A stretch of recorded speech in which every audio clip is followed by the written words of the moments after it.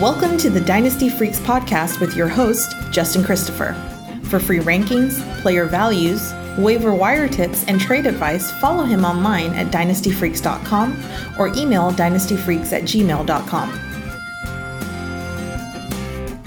Hello and greetings from Austin, Texas. Welcome all of you Dynasty Freaks. Admit it, you're addicted to Dynasty. I am too. My name's Justin Christopher and I am a Dynasty Freak. That means I love drafting and trading and scouting and managing all of my teams 365 days a year. So do you. So let's talk some Dynasty on episode number 128. Where we're going to talk about 7 players that I think are about poised to have bounce back seasons for this year. Bounce back. I know what I'm talking about here. One of the most important ways to capitalize on player value is to look back for players whose dynasty value has dramatically dipped from this point a year ago, just because they had some sort of a poor season, whether it be due to injury or circumstance or just a bad season altogether.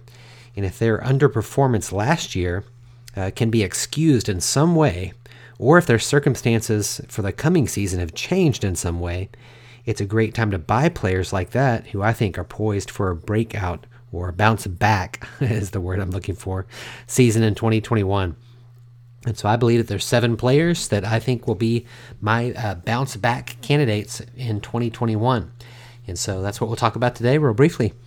First, we'll start at the quarterback position. I believe Daniel Jones is poised for a bounce back season. So in Jones' rookie year in 2019, he averaged 17.5 fantasy points per game and had 5 300-yard passing games. But in 2020, he averages 14.9 points per game, so 2.6 or 2.5 points less, and he had 0 300-yard passing games. Last year was really his first year under the new offensive coordinator, Jason Garrett, and the whole offensive was far less effective because of Saquon Barkley being lost for the season after week 2. And I really just believe in a second year into the offensive system, and with a healthy Barkley, he's going to make a huge difference in Jones's fantasy performance this next year. Jones had a historically low touchdown percentage last year, incredibly low. He threw only 11 touchdowns on 448 pass attempts. That's 2.5%. In his rookie season, his touchdown percentage was double that, 5.2%. If he just gets back to a modest percentage like that, he's going to move into being a top 15 to 20 quarterback. He'll be a safe starter in Superflex leagues and a streamable quarterback in one quarterback leagues. And I also believe that if Sterling Shepard, more on him because I think he's also a bounce back candidate, if he could stay healthy for a full season, Jones will benefit even more. I think the Giants have already waived Golden Tate, making it more likely that they're going to add a wide receiver in the NFL draft too, unless they believe that they can revive the hopes of the 49ers and dynasty managers like myself that they had in Dante Pettis, who they added to their team last year off waivers. I think Jones is a safe bet to finish as a top 10 quarterback in rushing too, because he always does. In his first year, he finished 7th in rushing yards. Last year, he finished 7th in rushing yards. So pretty consistent there. Those extra bonus points from a running quarterback are actually helpful as well. I think Jones is poised to bounce back and become a streamable one quarterback and a very startable quarterback in Superflex leagues. Next is Ezekiel Elliott. Elliott had his worst season since 2017, and that season he actually missed 6 games due to injury. So worst season where he actually played almost all of the season. He just averaged 13 points per game last year, but 19 points per game through his previous 4 seasons. That's crazy. 13 points per game last year, 19 over his previous 4 seasons. I do not think that Elliott has hit any sort of a running back cliff. He's only 25 years old. He has plenty of great years ahead of him. I think that Elliott just suffered last season when the entire Cowboy offense regressed once Dak Prescott was injured. Dallas's backup quarterbacks could not move the offense, and the spirit of the team, I also believe, just died when Dak got hurt. They were doing so good on offense. When Dak got hurt, I just think the whole team spiraled down and took all of its fantasy players down with it. Dak's yet to re-sign with the Cowboys, so that's something we have to consider. But I really believe that he certainly will. even if he just gets that second franchise tag, which as a Cowboy fan, that would really depress me. Just sign him, Jerry Jones. What are you doing?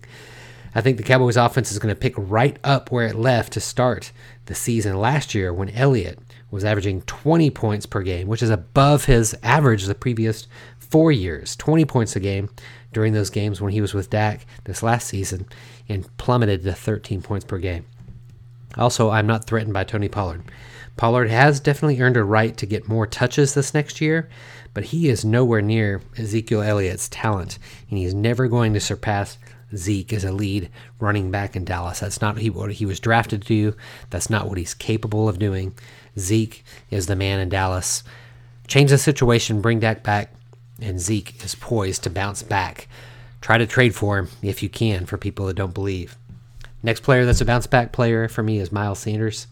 Like Elliott, Sanders averaged a modest 13 points per game, same as Elliott, 13 points per game, which is slightly more than his 12.6 points per game that he averaged during his rookie season, but that was really while he was working himself into a full-time role. He was set to be the lead back in 2020, and the expectations were reasonably high for Sanders, especially for me. You know, I've been a big Sanders guy. He's one of the guys that I really believe in. And the Eagles' offense was also expected to be great. But the fact is that Carson Wentz's sudden demise changed everything for fantasy players on their team. I'm chalking this up to Sanders' mediocre year, to the team's internal implosion that led to coaches being fired and Wentz being traded. Also, Sanders has battled injuries all of last season. I think the new Eagles head coach and Mike Sirianni fed Jonathan Taylor last year in Indianapolis, and I think he's going to do the same with Sanders in this coming season. Philadelphia does have to address their aging offensive line in the NFL draft, and I think they will. I think they're also likely to add another wide receiver in the draft, making their offense even stronger. It does definitely remain to be seen if Jalen Hurts, if he is a starting quarterback there, if he can carry the offense. And I'm not going to get into which side of it because I think people can point both ways. Arguments can be made both ways as to if a running quarterback helps or hurts the running backs and their value on their teams. As I'm saying, it opens things up so they're going to get more running lanes for the running back. Others will say, well, when he gets to the goal line, who's going to be scoring? It's going to be the quarterback. I think that both sides can be made. Yet to be seen what's going to happen with Hurts if he can actually completely earn the starting position there. I just know that the team cannot be worse. Here's my main reason. The team cannot be worse than they were last year. And Sanders is definitely going to be better. Trust in the talent. Sanders is back, and he's a bounce-back player. Another running back that I'll mention here before we go to wide receivers is Joe Mixon. Mixon's year last year will be remembered as a down year because he missed the final 11 games of the season. But dynasty managers cannot forget that he was averaging 14.8 points per game before he was injured. And rookie quarterback Joe Burrow, he looked excellent in his rookie season before he got injured. I think that he can make this offense great once he returns from injury, hopefully at the start of the season. And Joe Mixon will reap the benefits of that. Another reason why to trust in Mixon is money is a big reason why I believe in Mixon will bounce back. He signed his second contract with the Bengals just before the season started, and they paid him handsomely.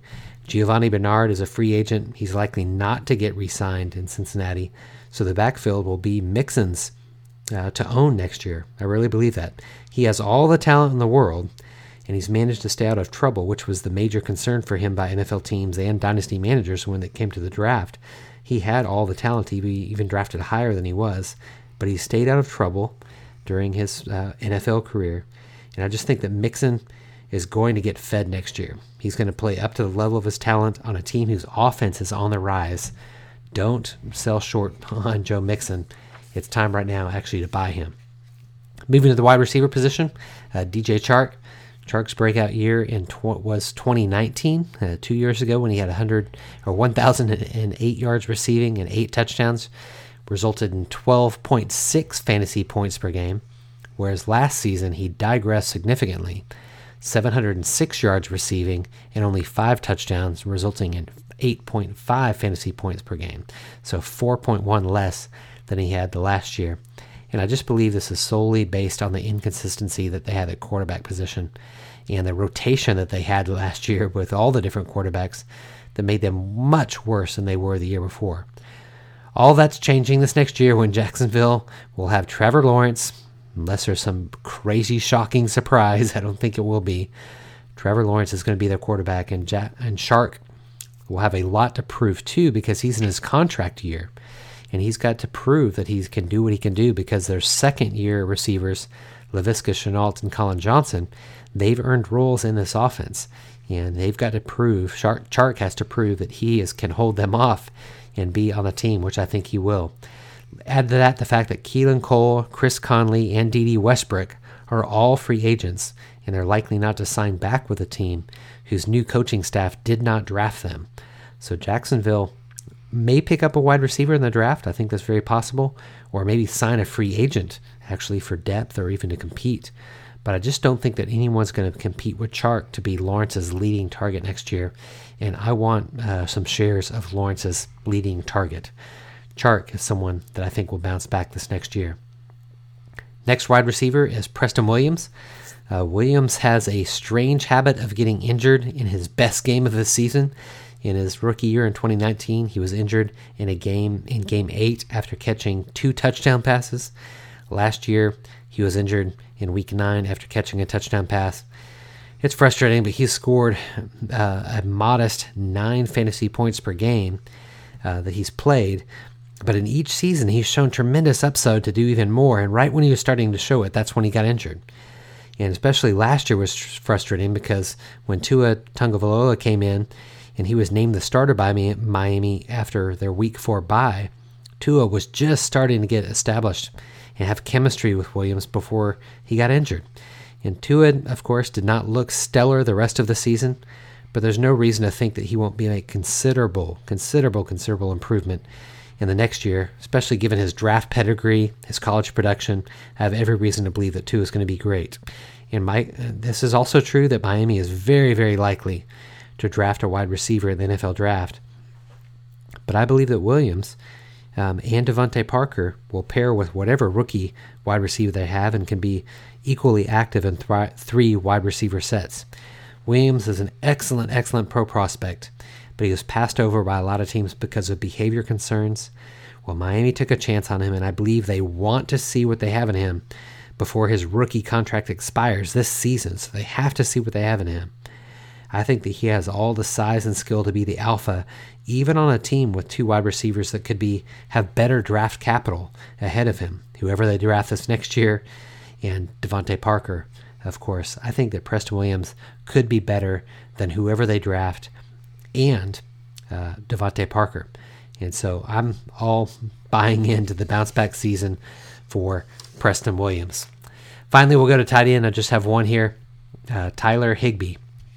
Higbee finished his 2019 season on a tear. You remember that. He became a tight end off the waiver wire. That was an addition to teams that contributed to Dynasty Championships. I know, because I lost in a Super Bowl playing against him that season. Even so, I recommended selling Higbee at the end of the 2019 season, because I just suspected that his 5-game tear that he had on at the end of 2019 just increased his dynasty value too high, and it was as high as it would ever go. And I still believe that. I really do. I believe that his value at the end of 2019 was as high as it would go, peak value. But I also believe that his 2021 season will be far greater than his 2020 season. This is crazy. Last season, Higbee had 1 fewer yard receiving than he had in the last 5 games of 2019 campaign. Incredible, just 1 yard different, which brought his dynasty value to another low point after the 2020 season. And I think now is the time to buy on Higbee. He signed through the 2023 season at roughly $6 million a year, so they believe in him. And Gerald Everett, who was his primary competition in LA, he just had 3 fewer receptions than Higbee last year. He's a free agent. He's unlikely to sign with LA. And they drafted Bryson Hopkins in last year's NFL draft, who I think will be the new competition, but far behind the more experienced Higbee. Higbee's role is going to increase significantly, and he's got a new quarterback, which I also believe in, Matt Stafford, who's been pretty helpful to tight ends throughout his career. I believe the whole offense is going to get better under Stafford's leadership and his quarterback play, and Higbee is poised for a bounce-back year. He won't ever average more than 100 yards a game like he did at the end of 2019, but he will become a more reliable starter for the next few years at the very, very fragile tight end position. And I think he could finish close to a top 12, if not become among the top 12 at tight end for the 2021 season. All right, those are my 7 guys that I think are bounce-back candidates. Hope that you will go make some moves and try to get these guys and put your trust in me, your trusted independent voice in the Dynasty landscape. That's a wrap for this week, my freaky friends. Thanks so much for listening.